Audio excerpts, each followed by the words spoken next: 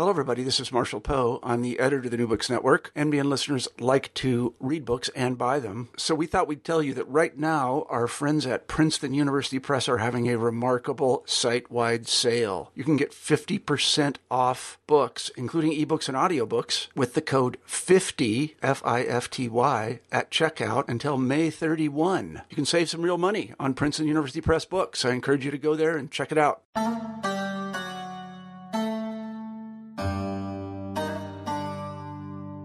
Contemporary scholarship on the Mughal Empire has generally ignored the role Sanskrit played in imperial, political, and literary projects.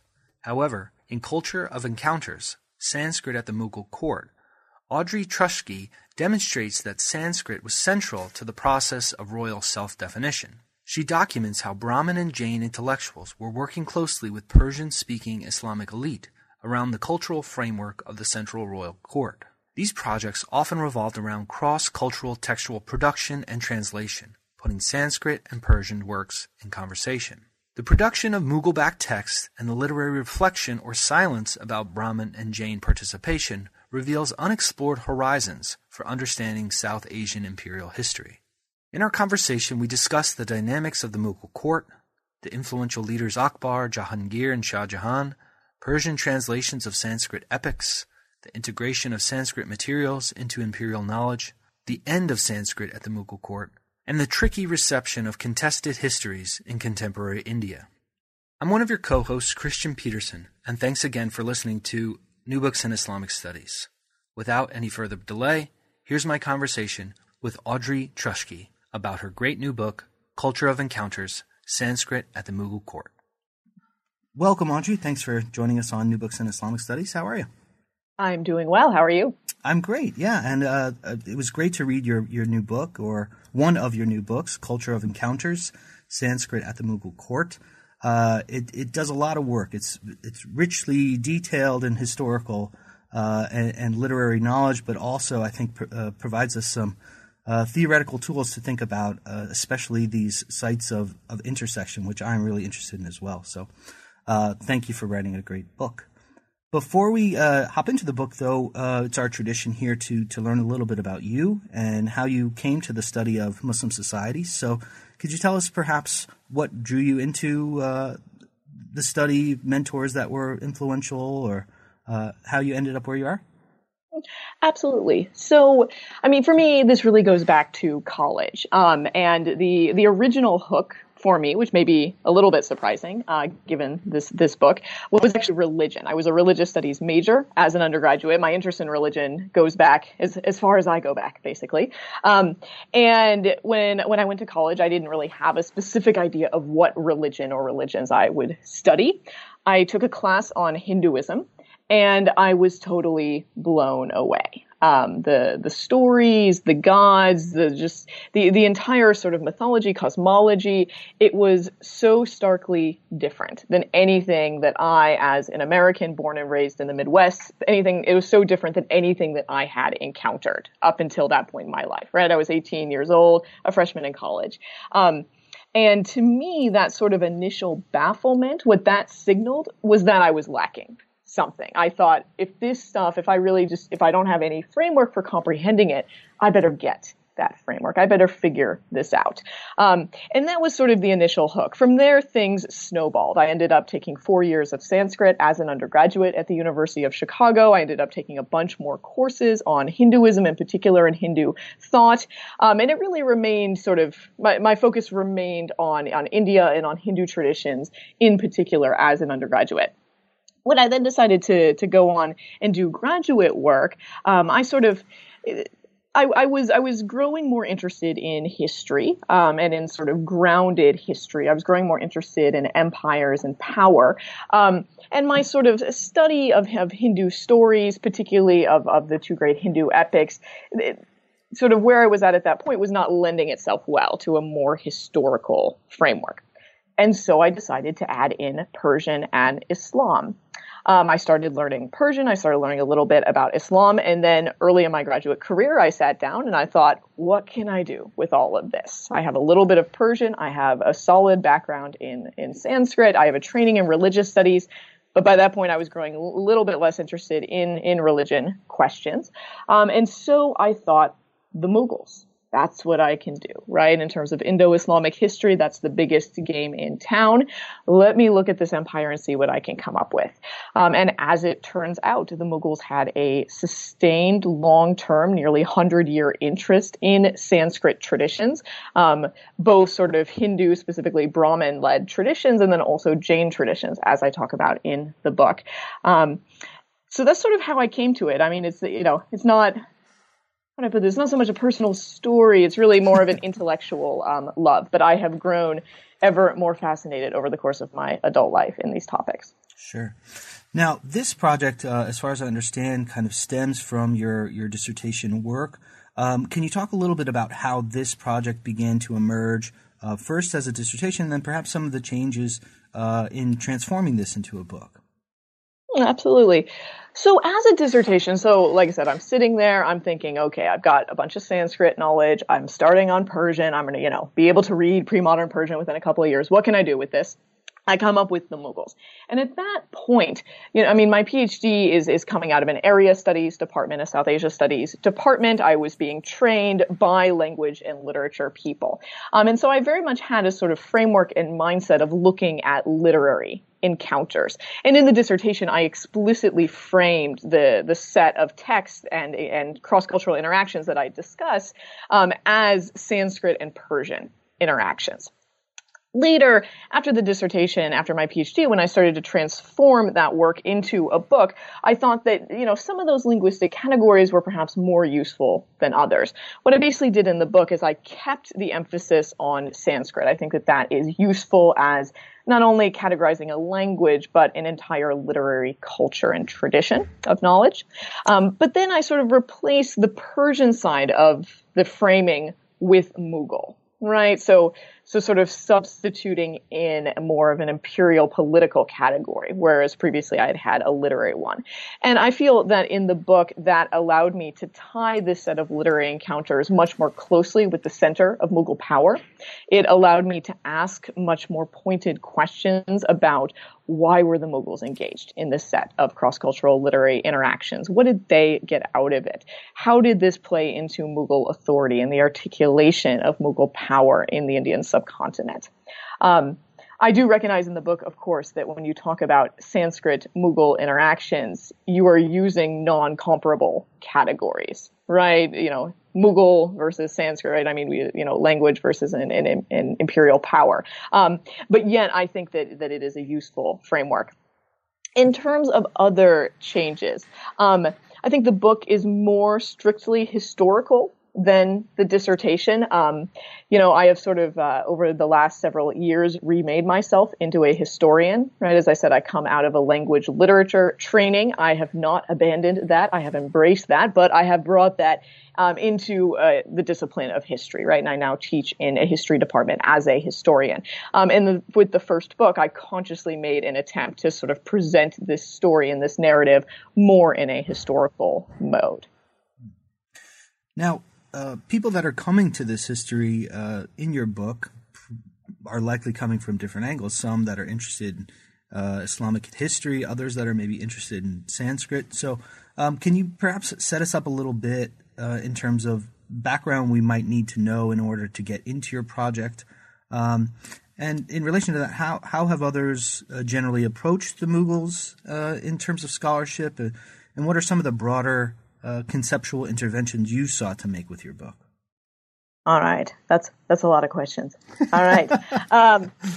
Okay. What do you need to know to understand this book? One, you need to know the basics of Sanskrit. Right. You don't need to know the language, obviously, but you need to know that Sanskrit is the sort of ancient literary language of India. It is a language often specifically associated with Hinduism. I'm not dealing with that so much in the book, right? There is, I'm not dealing with the Vedas and, the Vedic corpus and things like that. Rather, I am dealing with Sanskrit literary production, that concerns things like literature, poetry, philosophy, praise poems, things of that nature. So you need to know that Sanskrit goes back a couple thousand years in India, and that this was an active literary tradition all the way up through the 17th century, at least in many parts of India, including in the sort of central core of the Mughal Empire, right?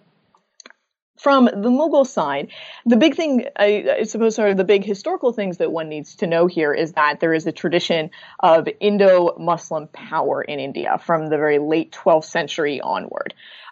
Starting in the late 12th century into the early 13th century and then going on for a period of maybe 500 to 600 years, you have a series of Islamic or Islamicate dynasties that are ruling much of North India and at times parts of central India as well. There are a number of dynasties that are based in Delhi, right? The earlier ones we call the Delhi Sultanates. That goes on for 300 some years. And then when the Delhi Sultanate ends, the Mughals take over in 1526. The Mughals were eventually they grew the largest empire in Indian history up until that point in time. They were incredibly powerful. They were incredibly wealthy. They were widely known and sort of respected and feared across the world. When most people think of the Mughals, right? I suppose most people actually never think of the Mughals, okay? But for people who actually do think about the Mughals, okay, people sort of think of them in two major frameworks. They think of them as Muslims through a religious framework, and the Mughals were Muslims, that is true, okay? And then they think of them through a sort of language framework as speaking Persian. That is also true. The Mughals declared Persian their official administrative language in 1582, and that decision lasted for the entirety of the rest of the Mughal Empire. Because of this, right, so people think about the Mughals as an Islamic or an Islamicate dynasty. They think of them as a Persian or a Persianate dynasty. Most people have thought that the Mughals have nothing to do with Sanskrit, right? Why would a Muslim Persian-speaking dynasty care about India's ancient literary culture, right? Why would that come up? And so I think, sort of where one place that I start, at which I start the book, is to say that people have just never asked the question. No one's ever asked, were the Mughals very interested in Sanskrit? Because people have assumed that they weren't before even really posing the question. And so people just haven't looked. They haven't looked for the sort of relevant sources, the relevant documentation of this. To sort of add to this, a significant number of my sources are written in Sanskrit. Aside from myself, few, if any, Mughal historians know Sanskrit. Most of the Sanskrit materials I work with are not translated. And so as a result, there's this entire huge archive of materials relevant to studying the Mughals that Mughal historians, one, don't know about, and two, can't access in any case, right? And so sort of through sort of ignorance and neglect, rather than any sort of animus, this idea has been perpetuated, over numerous generations of scholars that the Mughals had no interest in Indian traditional society and Indian learning cultures, and certainly not in Sanskrit, the high literary language of classical India. I hope that my book blows all of that out of the water. In terms of conceptual ideas, so, I mean, there are numerous ones in the book. Maybe two that I will highlight here are the cross-cultural encounters framework and the sort of anti-legitimation framework. So for the cross-cultural encounters framework, when most people think, or most scholars think of cross-cultural encounters, we think of this as occurring on the edges of something. Right. Often this is something that we talk about on the frontiers, right? On the frontiers of empire, there's all sorts of interesting cross-cultural stuff going on. Or maybe it was a more peripheral member of a court or a society or an empire that was doing certain things, right? And in fact, some Mughal historians have recognized figures such as Dara Shikoh, a mid-17th century Mughal prince who sort of did have his own little mini interest in Sanskrit text, right? But people have always said, oh, that was just a Dara thing. That was just a peripheral thing. I argue that the cross-cultural Sanskrit Persian or Sanskrit Mughal encounters that we see in the mid-16th to the mid-17th centuries, these are not peripheral, they're not on the edges, they are central, and we see them at the core of the empire. These are sponsored by the Mughal kings. They are happening in the central Mughal court. right? So I'm sort of adopting a framework of encounters or interactions, but then I'm placing it in the very center of the empire. And one of the sort of stronger arguments that I try to advance in the book is precisely that these cross-cultural encounters are central to understanding the nature of Mughal power, right? You can't just portray them as sideline issues. You know, the Mughals were a Persian-speaking Muslim dynasty, and oh yeah, footnote 32, they were kind of into Sanskrit a little bit, right? That doesn't suffice. The second conceptual interface or conceptual idea that I would point out that kind of frames the book and comes up at various points is that I am very dissatisfied with legitimation. So historians in particular draw upon this idea of legitimation to explain why governments do sort of non-military activities, right? Everybody understands why an empire goes out and conquers a province, right? That's sort of the raison d'etre of empires, right? To go out and conquer various people. But why is an empire interested in literature? Why do they care about poetry? Why are they sponsoring scholarship? And what many people fall back on is legitimation. This idea that governments need to justify their rule, right? The reason why I am not satisfied with legitimation as a framework that explains the set of cross-cultural encounters that I discuss is that legitimation assumes a certain audience, right? It assumes a broad-based audience. It also assumes the need to justify one's power. And I'm just not convinced that any of that was actually an operation in terms of Mughal encounters with the Sanskrit cultural world.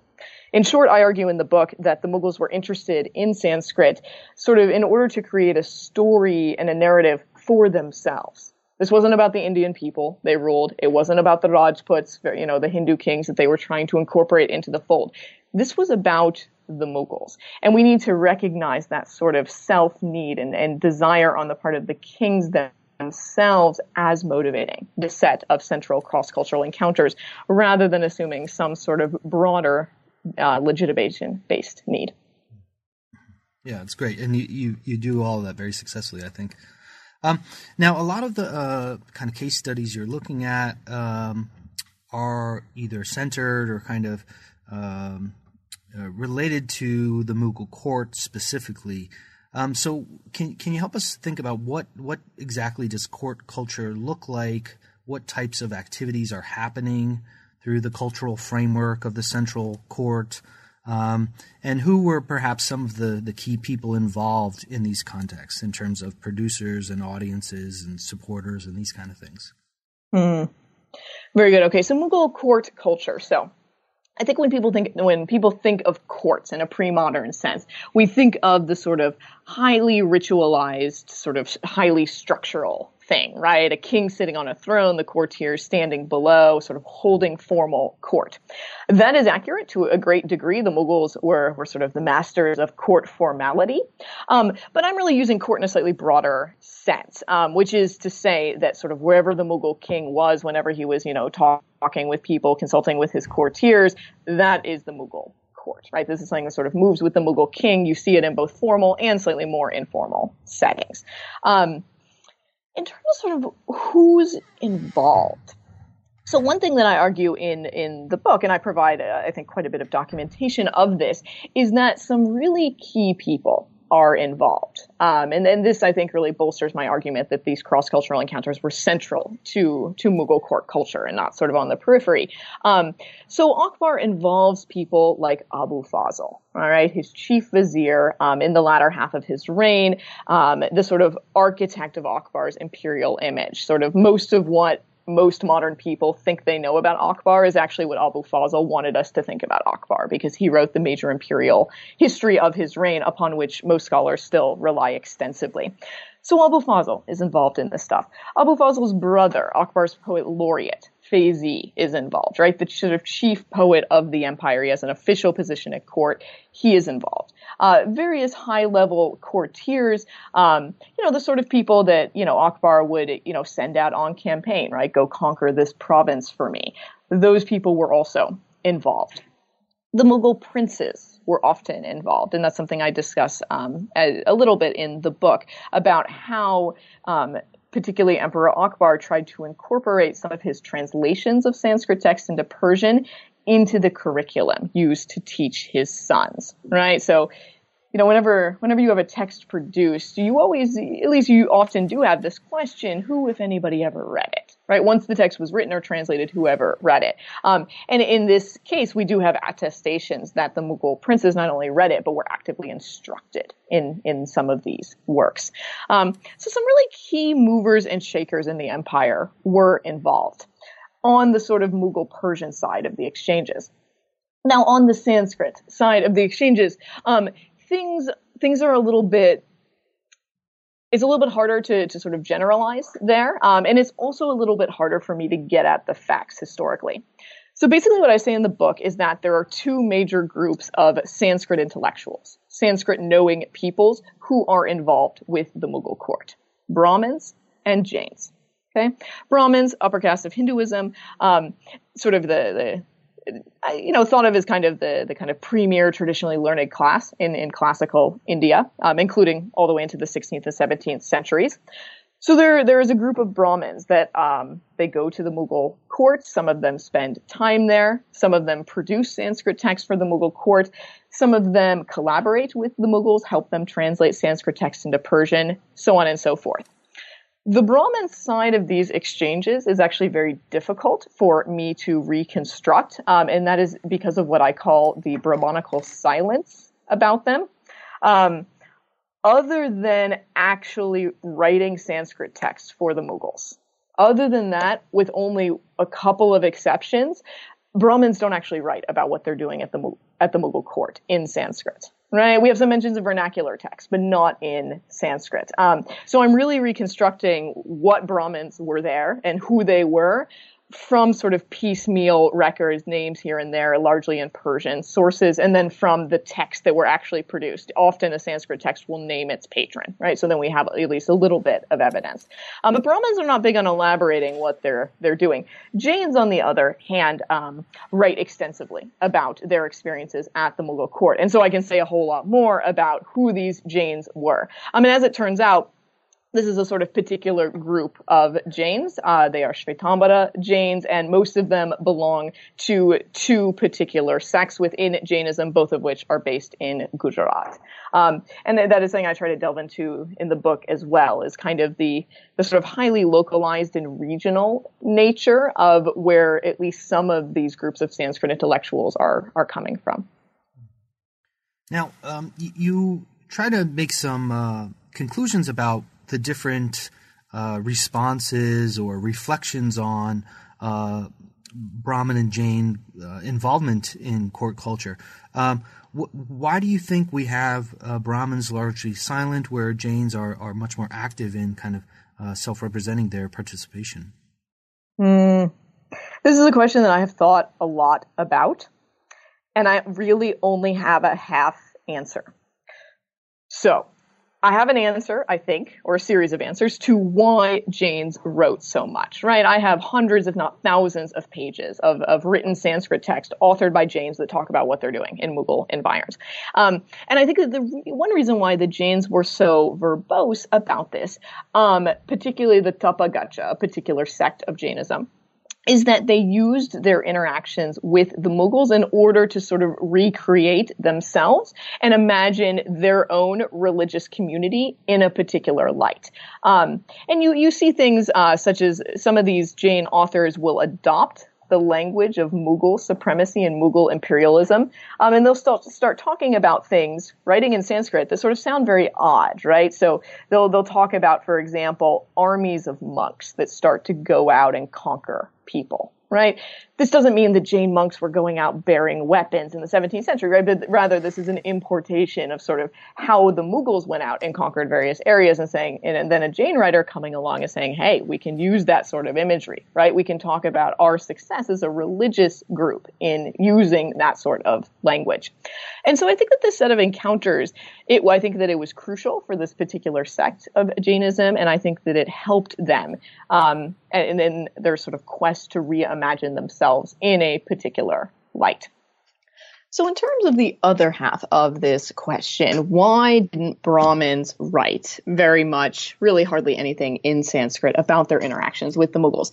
I'm afraid that I don't really have a great answer to that question. I do pose the question in the book. I am open about the fact that I don't really have a solid response to it. But I do say a couple of things. The first thing that I say is I caution pretty strongly against reading any sort of anxiety or any sort of animosity or kind of negative things into that silence. And I do that because I think that, especially thinking from a 20th and 21st century perspective, thinking about Hindu-Muslim conflict in India today, I think there's a tendency on the part of many people to project that anachronistically into the past. And so people would look at this Brahmanical silence and they would say, well, maybe the Brahmins didn't want to help the Mughals. Maybe they were forced to do it. Maybe they were embarrassed about having done it, and that's why they didn't write about it in Sanskrit. I will certainly concede that remains a historical possibility, but without historical evidence that points to that, I don't think that there is a good reason to jump to that conclusion, given the specific historical context of the Mughal Empire in the 16th and 17th centuries. So then, if we don't want to have that reading, what sort of reading do we want to have?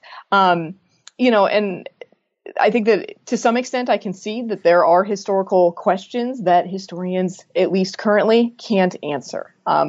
Maybe new information will come to light that will enable me to make better sense of the Brahmanical silence on, their cross-cultural encounters with the Mughal court. Maybe somebody will come along and see the same evidence that I saw and make a more compelling argument about it. And I certainly look forward to either or both of those possibilities happening. But in the meantime, the sort of best that I can do is to kind of draw upon the small places where Brahmins do say something about what they're doing at the Mughal court. And I talk about one particular text from the mid-17th century called the Kavindra Chandrodaya, where a bunch of Brahmins get together and they write a sort of praise poem for this guy, Kavindracharya Saraswati, who was a Brahmin. He went to the Mughal court. He did various things there. Among other things, he got a major tax concession from the Mughals that relinquished a pilgrimage tax on Hindu pilgrims to Varanasi as well as Allahabad, Prayag. And so in that instance, we do have this one text. It's not a historical work. It's not documenting cross-cultural exchanges, but it is premised on their existence. And I do try to draw out certain historical threads there. So I pose the question. I say what I don't think we can say based at present. I have some thoughts based on the sort of exception that proves the rule, but that's sort of as far as at least I have been able to go currently on that side. Yeah. Sounds smart. Now, a good portion of the book deals with this process of translation and translation projects. And one chapter you focus on Persian translations of Sanskrit classics. Can you talk a little bit about the purpose or the goals of these translations, how they were produced, how they were consumed, and what it might tell us about the Mughal court? Very good. So these translations. So the process of translation itself is actually kind of interesting. Nobody involved knew both Sanskrit and Persian, right? The source language and the target language, to use sort of modern translation theory language. So what they did was the Sanskrit wallahs sat there, they read the text in Sanskrit, they said a verbal translation into Hindi or Hindavi or Hindustani, right? The sort of modern common vernacular at the time. The Mughals, who also all spoke Hindi, heard it in Hindi and then wrote down their translation of the vernacular, verbal translation in Persian. This process produced a surprisingly close set of translations, especially as pertains to the Mahabharata. This is one of the two great Sanskrit Hindu epics, and it's the text to which I devote the most attention in Culture of Encounters. So, the goal of translation. This particular translation of the Mahabharata, which is renamed the Razamnama, the Book of War in Persian. This is done in the mid-1580s. It is a sort of central project in Akbar's court. This work is really long. It's long in Sanskrit. It's not quite as long, but still quite long in Persian. So it takes a bunch of people. It takes them several years. And the work had not been previously translated into Persian. And so when I set out to sort of theorize about the goals of the translation, I kind of deal with this, I suppose, in two sections. One, I try to talk about the goals going into the translation, right? And at that moment, I mean, you have the Mughal king Akbar in association with sort of, some of his central courtier guys. They decide that they want to translate this Sanskrit text, but they don't yet know what's in it. Right. Presumably they know the basics. Presumably they have some sense that, there's two sides, they fight a big war, one side wins, right? Or something like that. But they don't yet know the sort of detailed content. So I'm trying to figure out what their motivations were at the moment where they didn't yet know the details of the text. And I basically argue that it is a pseudo-historical attempt. Right? It's a pseudo-historical mission for Akbar and his court. Akbar had a deep vested interest in projecting himself as an Indian king, not as an Indo-Muslim king, not as a Muslim king, not as an invader, but as an Indian king. And in order to do that, he drew upon the, by that time, several hundred-year-long tradition of Indo-Muslim rule, but he also wanted to go back even further. And the Mahabharata allowed him to do that. This is one of our earliest Sanskrit texts that deals with the question of kingship, right? I mean, it's hard to summarize this epic, and say it's about one topic, but if you were going to do that, you might say it's about kingship, right? And so through this text, Akbar is able to learn, some of the names and stories associated with the Indian kings of old, and he's also able to project himself as their continuation, right? And sort of give himself a multi-thousand-year-long let me say it another way, a history that is several thousand years long in terms of the lineage of Indian kingship, as opposed to just saying, I'm an Indo-Muslim king. That tradition goes back to the late 12th century. Now, in terms of how the text actually gets consumed, so this is an elite text. It is an elite translation, and it is meant for an elite audience. There are several copies made within the first couple of decades after the translation was completed.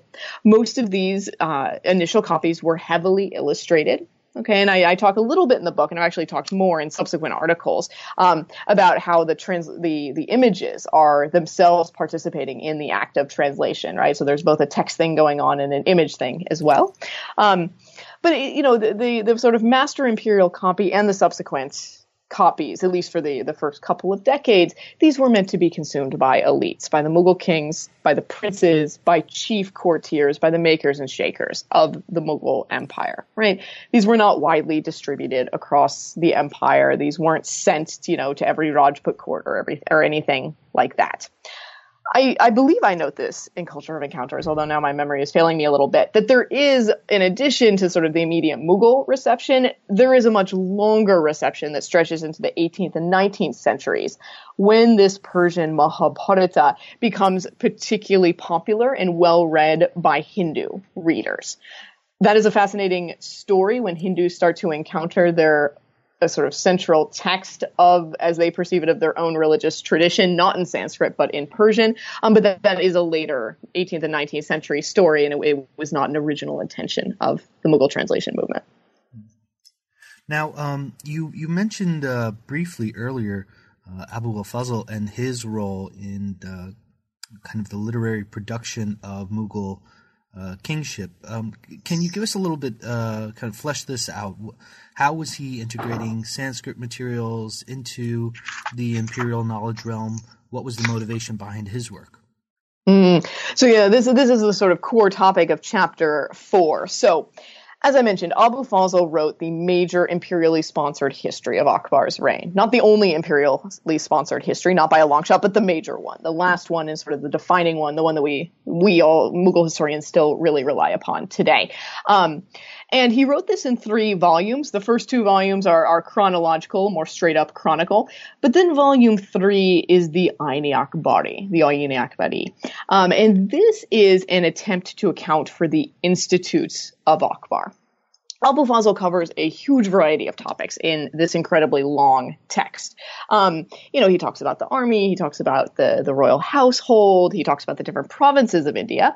And he also has a section on traditional Indian learning, which is basically Sanskrit learning.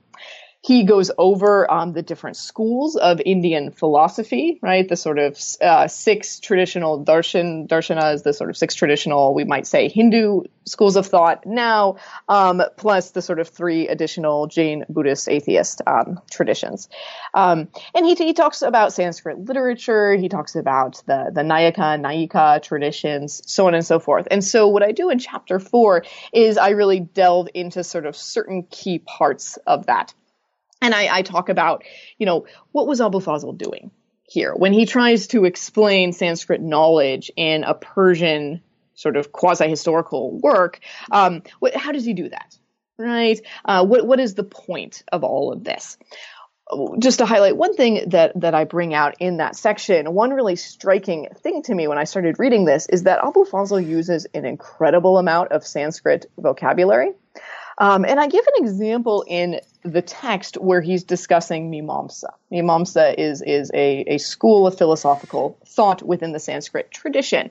And much of Mimamsa discourse is highly technical. In this particular section, Abu Fazl is talking about the means of knowledge. How do we know what we know? Right? If you see something directly, that's pratyaksha, that's direct perception. What if you infer something? That's something else, right? So he's outlining what are the acceptable means of knowledge in Mimamsa philosophy. And yet he uses so much Sanskrit vocabulary that this passage is basically unintelligible to anybody who has not been properly trained in Mimamsa philosophy. As a Sanskritist who has spent more time than I honestly might have liked reading Mimamsa philosophy, it made perfect sense to me. But there's no way that your average 17th century reader of Indo-Persian made sense of this, right? So what is Abu Fazl trying to do here? And I argue that he's basically trying to import not only ideas from the Sanskrit realm, but even the means of expressing those ideas down to the level of language into Indo-Persian. And this sort of plays into a larger point that I try to make throughout the book, that this set of cross-cultural encounters, especially as Akbar's court conceptualized them, this was not something that was supposed to happen and then stop. On the contrary, this was something that was supposed to be ongoing, right? The idea being, and this is why I titled the book Culture of Encounters, right? That encounter itself was supposed to become a central part of the Mughal tradition. Now, whether this was successful, I don't know if I would say that, right? But I think that was the vision of particularly people like Abu Fazl. Now, towards the end of the book, you kind of point to, but I'm assuming you take this up in part in some of your current work, is the decline of Sanskrit at the Mughal court. So can you talk about some of the shifting circumstances that kind of enabled this decline? What was all it about? Right. So I basically argue that there's kind of two major, largely separate, basically totally separate actually, processes going on here. There's sort of a language thing and then there's a politics thing. And the language thing I deal with first because I think that it really bears the brunt of sort of explaining the causality here. Why did Sanskrit decline as a popular tradition with which to engage in the Mughal court? So basically, Sanskrit was kind of on the way out in the 17th century. And as it was on the way out, Hindi was on the rise. And not just Hindi as a vernacular language, that you would have conversation in the bazaar when you're buying your rice, right? But Hindi also as a high literary language, particularly Braj Bhasha. And this is something that other scholars have written extensively about, particularly Alison Bush, and I draw upon her work extensively in this section of the book.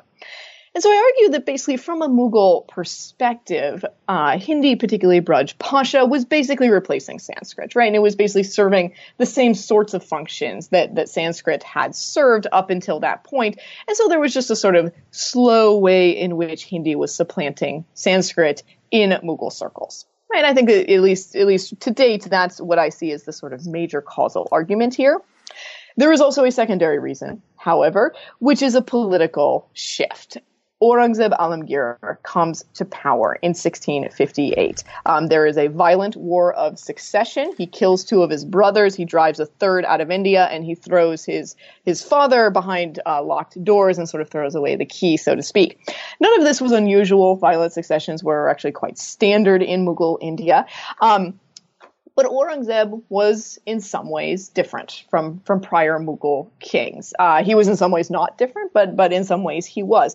And I argue that basically when Aurangzeb comes to power, he has, as he sees it, a vested interest in distinguishing the language of his authority claims from those of Dara Shikoh, one of his brothers and his major challenger for the throne, right? There were 4 brothers, but it was really a contest between Dara and Aurangzeb. And Dara Shikoh had sort of been engaged with a series of cross-cultural interactions with Sanskrit intellectuals and with the Sanskrit cultural realm and literature more broadly for at least 2 decades leading up to the War of Succession. So when Aurangzeb comes to power, I think, as I read it, he sort of thinks, I don't want anything to do about this. A lot of people thought Dara was going to win the war. That didn't happen. Aurangzeb won. So let me just have a strong break with Dara's way of articulating himself as the to-be Mughal emperor.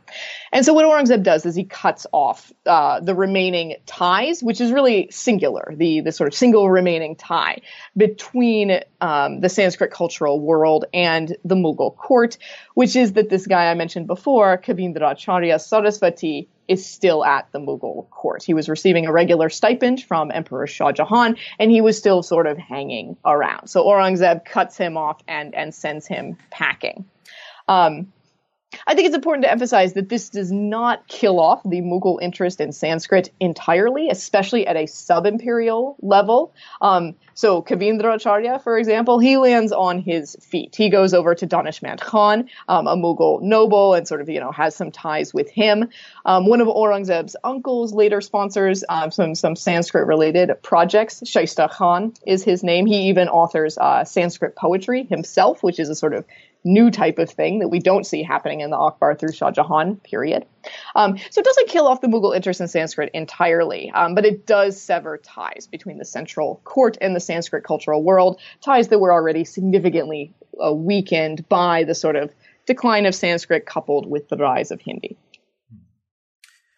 Now, usually at the end of these conversations, I ask people what they're working on now. But you have been very prolific, and you already have another book that is out in South Asia and about to be out here in North America.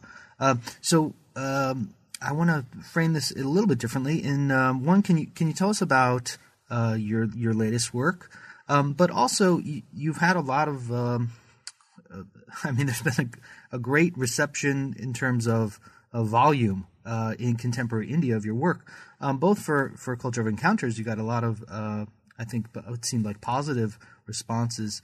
But then there's also an interesting take on your new book. So can you tell us a little bit about what your new book is, and then maybe talk about what is it like writing history in the context of contemporary Indian politics? All right. So great set of questions there. Okay. So my new book, which is going by 2 different titles, somewhat confusingly. So in India and the Pakistani edition as well, it is titled Aurangzeb, the Man and the Myth. The North American edition, which will also be available in Europe starting next month, is titled Aurangzeb, the Life and Legacy of India's Most Controversial King. My North American publisher said that nobody in America is going to know who Aurangzeb is, so I needed a more descriptive subtitle. Anyways, so this is basically, in most respects, this is a straight-up biography of Aurangzeb Alamgir, the 6th Mughal king, the sort of last of the major Mughal kings who ruled for nearly 50 years, from 1658 to 1707.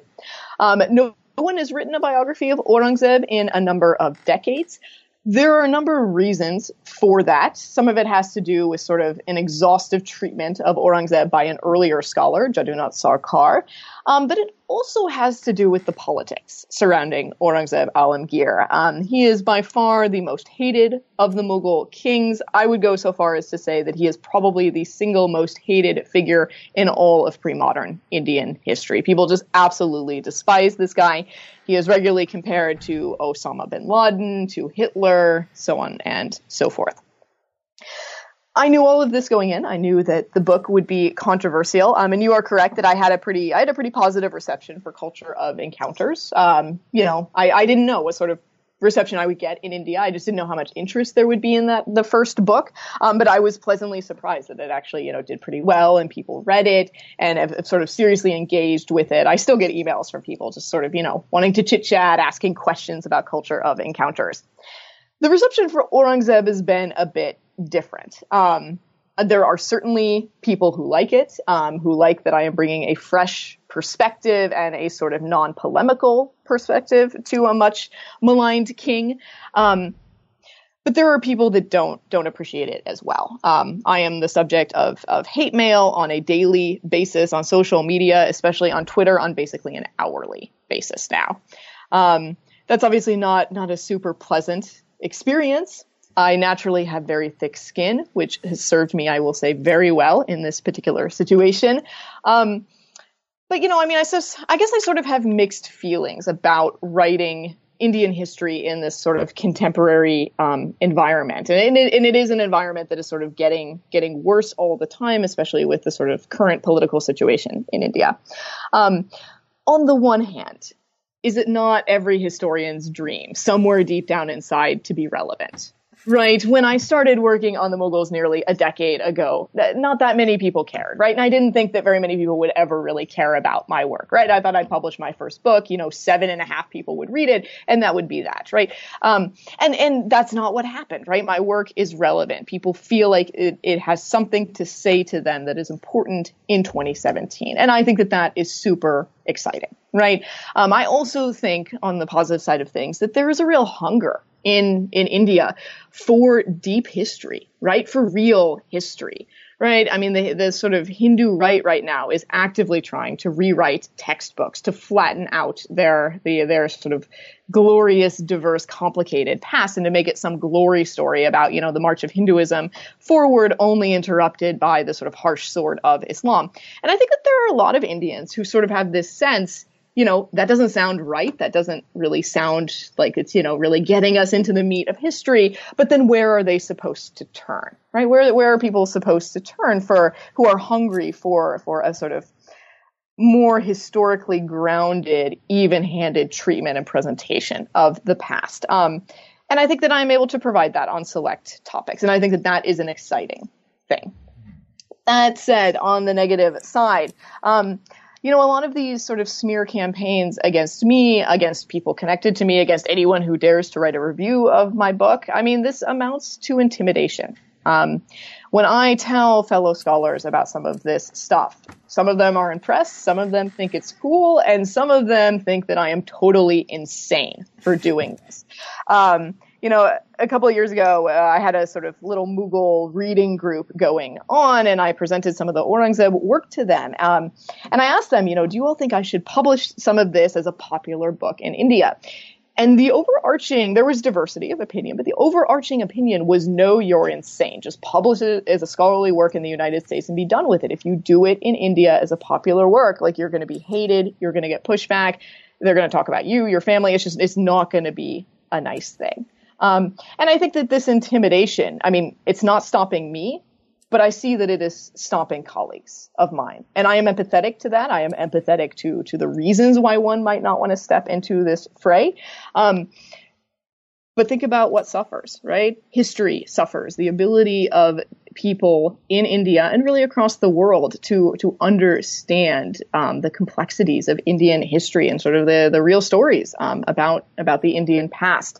That is what is going to be lost. And I think that is deeply unfortunate. Yeah. Well, thank you for your courageous effort and continuing on.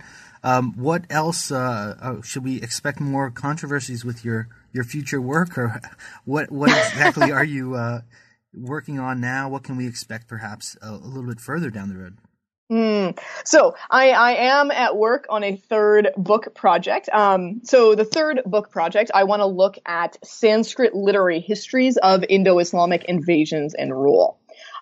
So Sanskrit writers, contrary to popular belief, actually start writing about Indo-invasion Indo-Islamic invasions and then rule, basically almost at the moment that they really pick up in the late 12th century. There is a Sanskrit text from the late 12th century that talks about Ghurid invasions into Ajmer and Delhi. And so I'm going to start with that text. I'm going to go all the way through to the early 18th century when we start to see Mughal political histories, basically texts that sort of, by all accounts, you would expect to be written in Persian, and yet they happen to be written in Sanskrit, and sort of trace this series of historical works as a tradition. The goal is to sort of uncover a Sanskrit tradition of historical or at least quasi-historical writing, and then also to see the evolution of Sanskrit ideas of the Islamic other, and sort of what are the variety of Sanskrit perspectives on the dawn and the expansion of Indo-Islamic rule, which was arguably the single most kind of disruptive thing that happened in the second millennium in South Asia. So that's what I'm at work on now. This project will take a while. I'm estimating 3 to 5 years. This is a lot of Sanskrit stuff to work through. I've got a day job, so on and so forth. So. Well, you're doing great work, and we appreciate it. And good luck on this new project. Sounds exciting. Thank you. Thank you very much. Thanks for listening to my conversation with Audrey Truschke about her great new book, Culture of Encounters, Sanskrit at the Mughal Court, published with Columbia University Press in 2016. Thanks for listening to another episode of New Books in Islamic Studies.